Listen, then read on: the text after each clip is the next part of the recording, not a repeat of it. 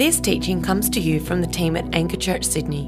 We hope you're blessed by it. For more teachings, resources or info, check out our website www.anchorchurch.com.au. Thank you, Matt. Well, good morning. Good morning. Well, it's great to see you here today. If we haven't met, I'm James. I'm one of the pastors here. I'm part of the West Pymble GC as well. You'll have to excuse my voice. I'm on the back end of a cold, but I'm feeling good this morning. I'm keen to preach. So why don't you join me? Let's pray together.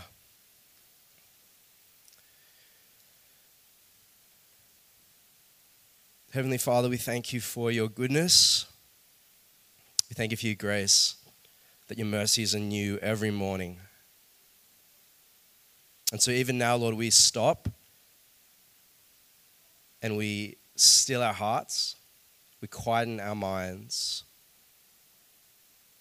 We believe that you are a personal God, that you speak to us through your Spirit, through your word that you have given us. And so we ask, gracious Father, this morning that you would speak to us, each of us, Lord, the things that you want us to hear. Change us and transform us more and more into the image and likeness of your Son, Jesus. And we ask this in his powerful and precious name. Amen. Well, if you have a Bible there, have it open there to 1 Samuel chapter 8. If you are taking notes, you have a note-taking device, I'd encourage you to do so. That as I speak the word to you this morning and share a message, that you're not just to listen, but actually to engage. This is discipleship. This is your discipleship. So partner with me in this. I want to start by asking if anyone remembers the first time that you ever went to the gym. The first time that you went to the gym. A couple of grins, a couple of smirks, a couple of people looking at me like, dude, I don't go to the gym. What are you talking about? I remember signing up for my first gym membership about 10 years ago. I blew out my knee playing basketball, and I had to get a gym membership to do some rehab. I was already signed up, so I thought, you know what? Maybe I'll just keep this membership. And so I started going with some mates from church, and they came along. They were experienced gym bros, and they were going to show me what to do, how to use the various machines. And so I'm in there with them, and they're showing me how to use the lat pull down and the bench press or the chest press. We're just doing machines to begin with, right? Because I'm a total basic beginner. And the leg press. And I remember some of their key advice that they said to me on that day was, don't worry about the weight, man. Don't worry about the weight. Your muscles aren't going to be used to this, so just focus on the technique. Just focus on the technique. And over time, you can increase the weight. But I did what every other insecure male does when they find themselves in an environment where they feel slightly vulnerable and unfamiliar. I compensated. Not many laughs there from the guys. I compensated. I jacked up the weight. In my defense, the leg press kind of felt pretty easy, pretty light. So I dropped the pin down to the next level, 10 more kilos. Oh, still feels all right. I reckon I can do this. Drop the pin down again, another 10 kilos. Oh, this is easy. I am like so much stronger than this. Drop the pin down, another 10 kilos until I found the weight that was worthy of me. And so I finished my workout. I went to get some food with my mates, and I went home. And the next day, I couldn't walk. Had very much challenge and difficulty walking up and down the stairs, and could not get up from the toilet. See, my friends gave me some trustworthy advice, some trustworthy instruction, but I didn't listen. I thought I knew better. Despite their best intentions, in my heart, I knew that I knew better. And I wonder if you can think of a time in your life when you perhaps received advice or instruction from a trustworthy person, someone who had your best intentions at heart, but you were sure that you knew better. Despite their experience, despite their wisdom, you knew that, that's good advice, but just let that one pass. I know what I'm truly capable of. I know the best way. Perhaps a time where you even insisted on your own way despite their cautions, despite their warnings. See, this is what we see happening in this morning's passage in 1 Samuel chapter 8. The Israelites come to Samuel and they are demanding a king. The only problem is that the time isn't right yet. God he doesn't want to give them a king at this point in time. He has actually planned to give them a king in the future, as we'll hear in the coming weeks, but they want one right now. Despite God's cautions, despite his warnings, they are adamant that they know best. And not only that, as we'll see in the passage, their motivations are all skewed. Their motivations are all wrong. The people persist in their demands because they are adamant that they know best, that they know better than God. So read with me this narrative and let's see how this story unfolds. 1 Samuel chapter 8, starting in verse 1. It says, when Samuel grew old, he appointed his sons as Israel's leaders.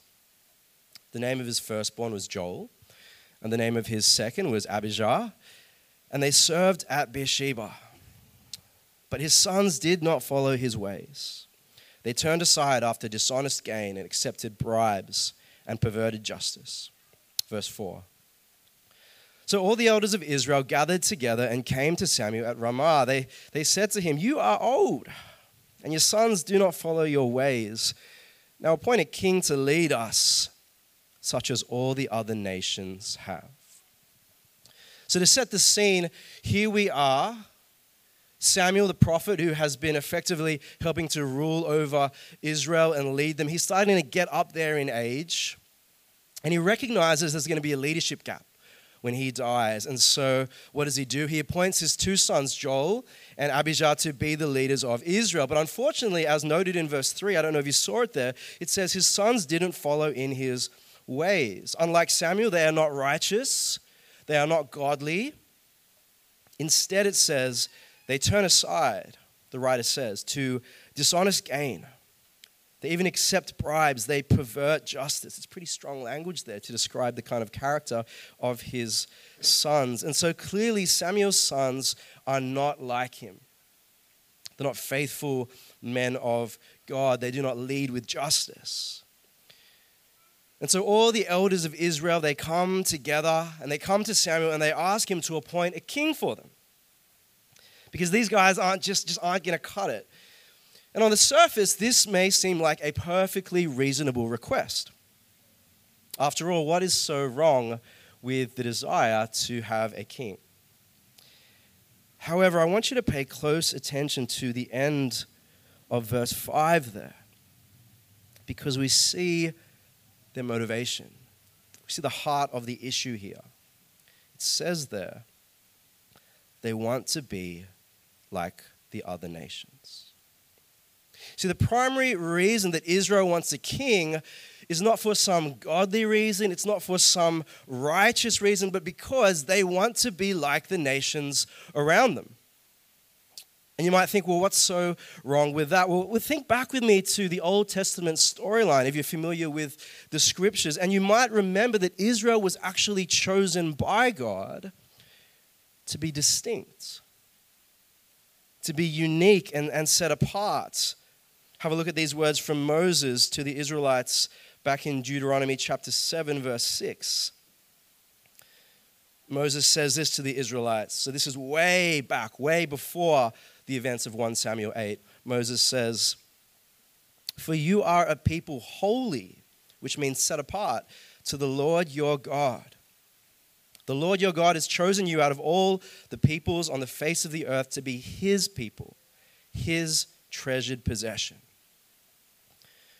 Or perhaps take these words from Leviticus chapter 20, verse 26, where God says to Israel, he says, "You shall be holy to me, for I, the Lord, am holy and have separated you from the peoples, that you should be mine." See, the context, the historical context that you need to understand, that we need to understand in this narrative is that God has specifically and uniquely called and chosen the Israelites to be holy, which means set apart, a separate people for himself, distinct. His desire is not that they conform to the nations around them, but that they actually be separate from the nations around them. Now, why did God want this? Why did God want this? Was it so the Israelites could live perhaps like the Amish, completely removed and cut off from the rest of the world? No, but rather that through their holiness and their set apartness, through their distinctiveness, the Israelites could be a blessing to the rest of the world. Cast your mind back to these words from God's initial call to Abraham in Genesis chapter 12.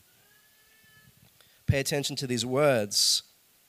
God says to Abraham, I will make you into a great nation and I will bless you. I will make your name great and you will be a blessing. Verse 3, I will bless those who bless you, and whoever curses you, I will curse. And listen, and all peoples on earth will be blessed through you. See, Israel is not called to be separate and set apart and distinct purely for the sake of being different. No, Israel is called to be separate for the purpose of being a blessing to the nations around them. That in their difference to the nations and the peoples around them who worship different gods and who have foreign rituals and customs, the Israelites might be a blessing, that people might see God, the one true God, through them.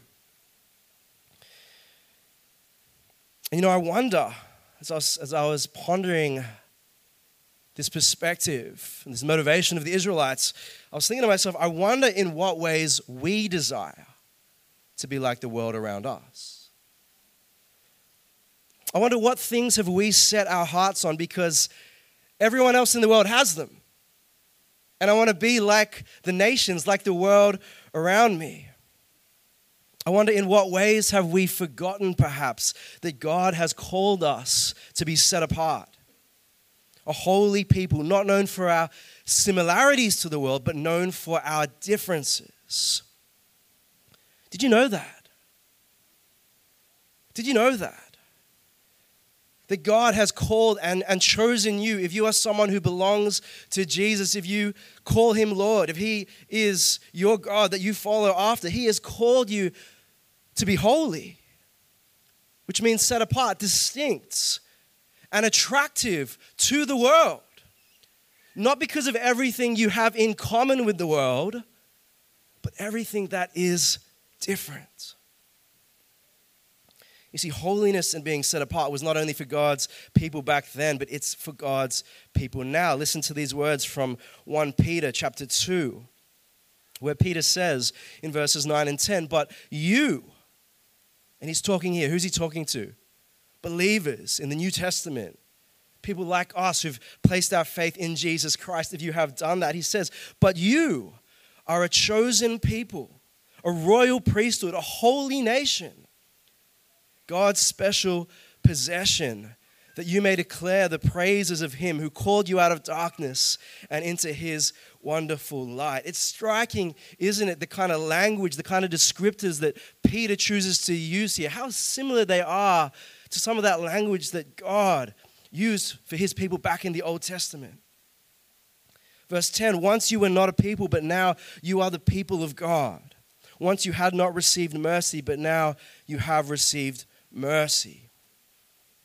You see, God has chosen us, Anchor Church, and set us, Anchor Church, apart so that others would look at us, so that the world would look at us and see the one who has called us out of darkness and into his wonderful light. And how do they see that? Because of how much we look like the world? Because of how much we follow in the ways of the world? No, because of how different we are. The world looks at us longing for answers and goes, those guys have it. They don't just have what I have, plus they go to church on a Sunday. They have something entirely different and better. And look at the love, and look at the community, and look at the joy. And I need that. It causes them to look up and see God. So what does Samuel do with the people's request for this king, their request which is motivated by the wrong desires? Well, let's read on and see. It says there in verse 6, but when they said, give us a king to lead us, this displeased Samuel. So he prayed to the Lord, and the Lord told him, listen to all that the people are saying to you. It is not you they have rejected, but they have rejected me as their king, as they have done from the day I brought them up out of Egypt until this day, forsaking me and serving other gods, so they are doing to you. Now listen to them, but warn them solemnly and let them know what the kings who will reign over them will claim as his rights. And so Samuel is displeased. He's dissatisfied with the people's request. And what does he do? He does the godly thing. He takes it to the Lord in prayer. And God assures him that, Samuel, this demand, the people's demand for a king, in fact, is not a rejection of you. It's a rejection of me. And it's not even new to me. They've been doing this from the day I brought them up out of slavery and captivity in Egypt. You might remember they grumbled in the wilderness. They complained. They said, oh, we'd be better off back in Egypt. They even made a golden calf and started worshiping it because Moses was up in the mountain too long. They were like, where you at, bro? To the Lord, this is actually idolatry, this request, a rejection of him. Now, the irony here in the people's request is that they don't actually need a king. Like at this current moment in time, God, Yahweh, has essentially been functioning as their king. I mean, he's the one who's called them. He's the one who's chosen them to be his own. He's the one who's brought them up out of Egypt, freed them from slavery. He's brought them into the promised land. He's provided time and time again at every turn and every avenue, everything they've needed, he's given it to them. For all intents and purposes, Yahweh has been their king. And he even intends to give them a human king later on if they would just be patient. He's going to give them a king who is trustworthy and just.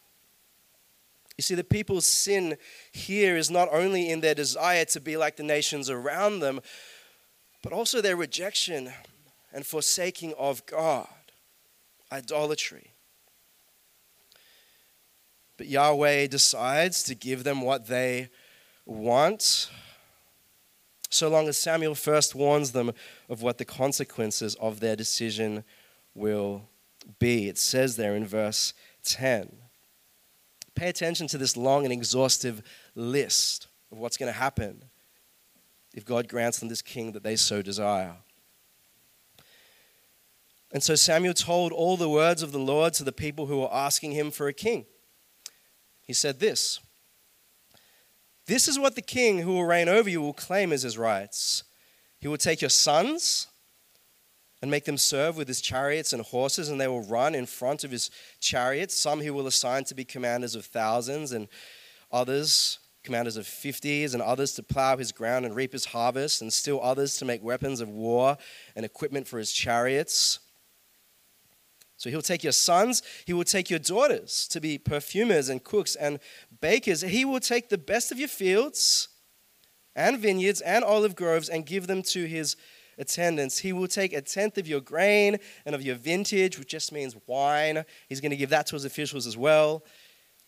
Your male and female servants, they're not off limits, and the best of your cattle and donkeys he will take for his own use. He's going to take 1/10 of your flocks, and you yourselves will become his slaves. And when that day comes, you will cry out for relief from the king that you have chosen, but the Lord will not answer you in that day. It's a lot of stuff. Now, if you want me to summarize it for you, let me do that. This is not a good deal. This is not a good deal. The king is literally going to take everything that you have. He's going to conscript your sons to serve in the military and do hard labor. He's going to conscript your daughters to be perfumers and cooks.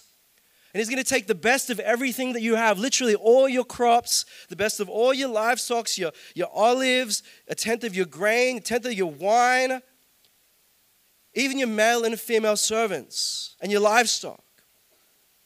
And he summarizes in verse 17 and says, it's going to feel so all-consuming and all-demanding that you yourselves will become his slaves. In effect, because you have given over everything to him and nothing is off limits, it will be as if you were his slaves. This is heavy. It's intense. Now, God's warning here shows us two things.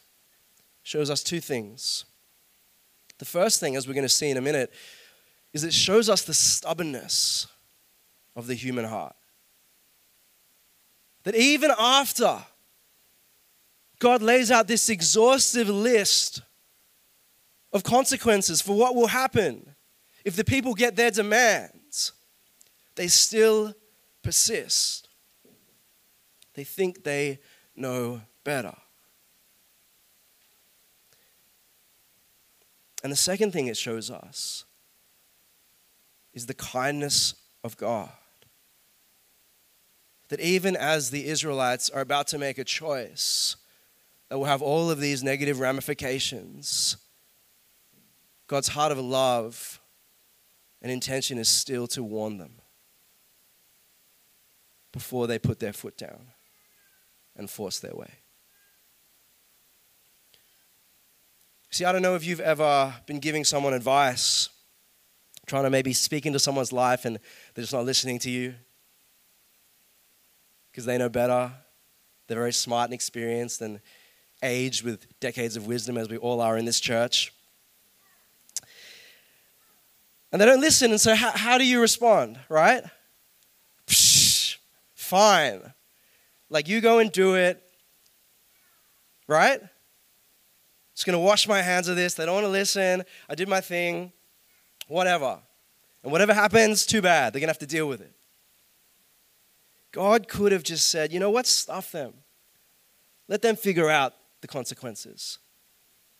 Let them figure out all of the negative outcomes as they're having to deal with it firsthand. But instead, he warns them.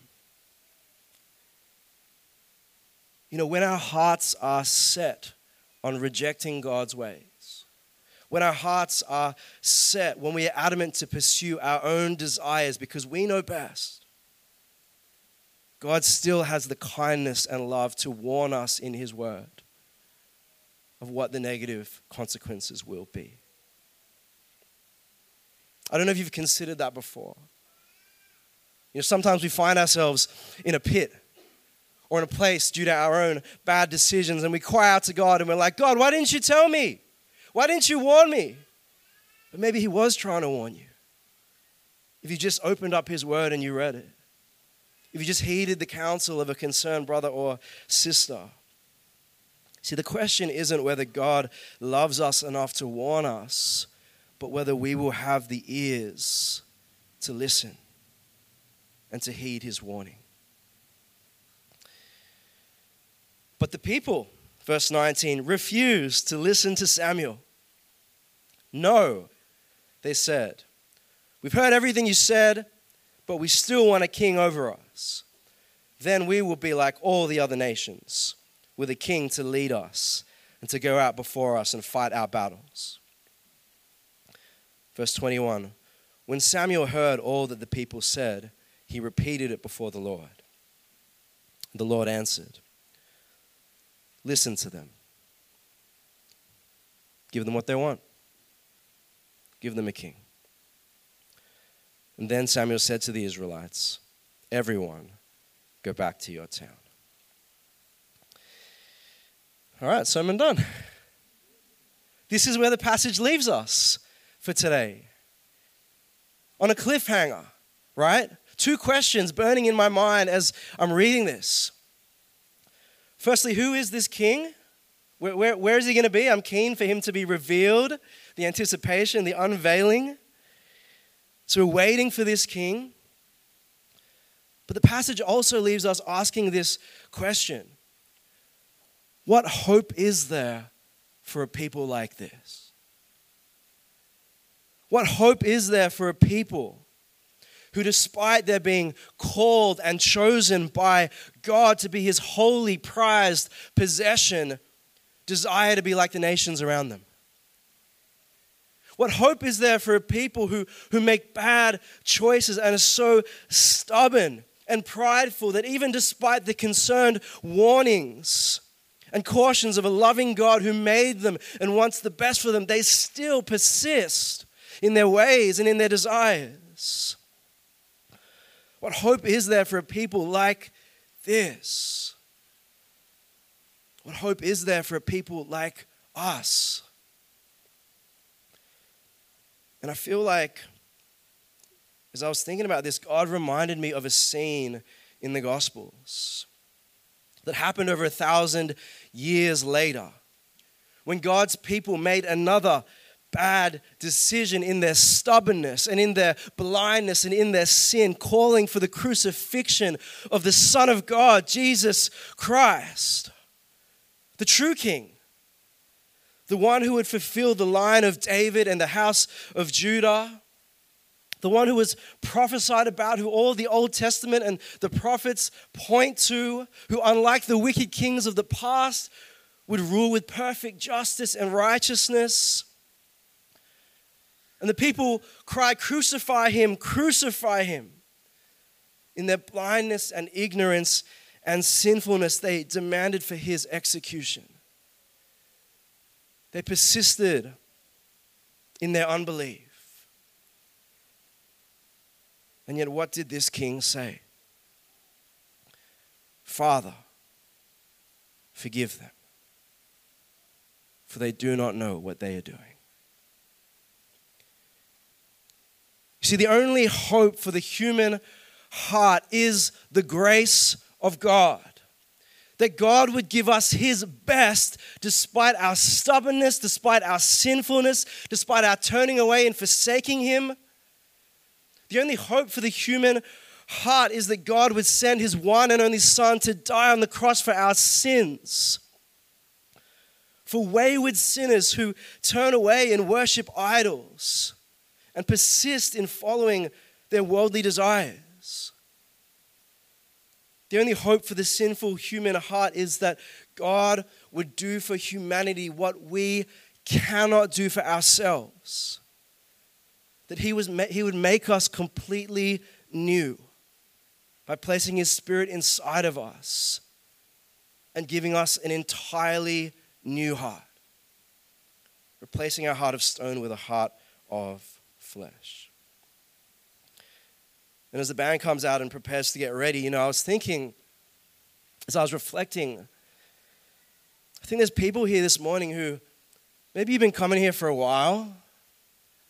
Maybe you've been associated, connected with the community for a little while, and maybe it's because you like the community, you like the people, maybe you like the values. And I need you to listen and clearly understand what all of this is about. Because what we are doing here is not behavior modification. Like when you read this passage and you see the sin and the stubbornness and the pride that pervades the human heart of the Israelites, this is not something that we can overcome by trying harder or being better or doing more good deeds or reading our Bible more or showing up to church. No, we're not here to make sinful people look slightly better by conforming to a Christian subculture of do's and don'ts. Like, just come here and say the right thing, dress the right way, do the right actions and fit in. No, the message of the Bible, it's not about self-improvement. It's not about trying harder. It's not about becoming a better person. It's that each of us has utterly failed. And we fail God over and over and over again. And what we need above everything else is not a behavior management plan, but a heart transplant. That God would take our old, sinful, dying heart and replace it with an entirely new one. And the good news of the gospel is that through Jesus, he can. He offers to. That's his invitation.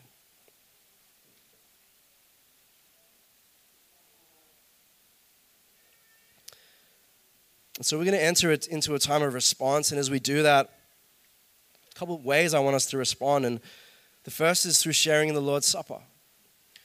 We have a station up the back over here and one down the front here, a little bit different positioning this week. And I want to invite those of you who call Jesus Lord to come and share in the Lord's Supper as we sing and as we worship. And as you take the bread and the wine that represents Jesus' body and blood, broken and spilled for you, do so in remembrance of him, but also with thanksgiving of his grace and of the new heart that he has given you by his Spirit. That he did what you couldn't do for yourself. And secondly, as we sing and respond and as we share the Lord's Supper, if there's anyone who this morning feels like maybe you're understanding this for the first time and you want to receive Christ, you want to ask God to give you the new heart that I've been speaking about, I'm going to be up the back over to the side there, and I would love to pray for you. Because I don't want us to get this twisted. As good as the community is, as good as the people are, as good as maybe the morals or the things are that we can gain from being a part of this community, that's not what it is about. No, it's about a God who did for us what we couldn't do for himself. As it says in 2 Corinthians, God made him who had no sin to be sin for us, so that in him we would be the righteousness of God. Let me pray.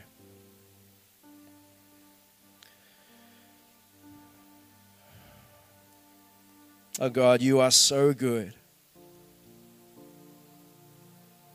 You are so good, Lord.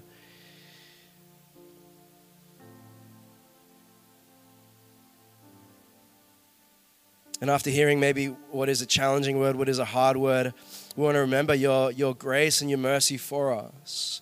That despite our stubbornness, despite our sin, despite our persistence in going our own way, you have made a way. You have made a way by sending us your Son, by giving him for us to die on a cross for our sins, in our place, to be risen to new life so that we might be able to share in that life. And you hold out to us the offer of an entirely new heart, to be made new creations, to be born again.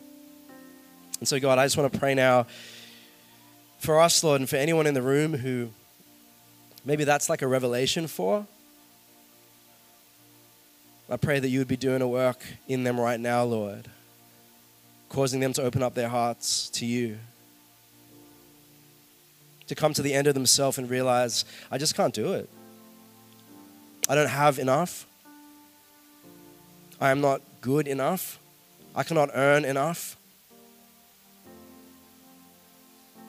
But if I come to Jesus, he will make me new.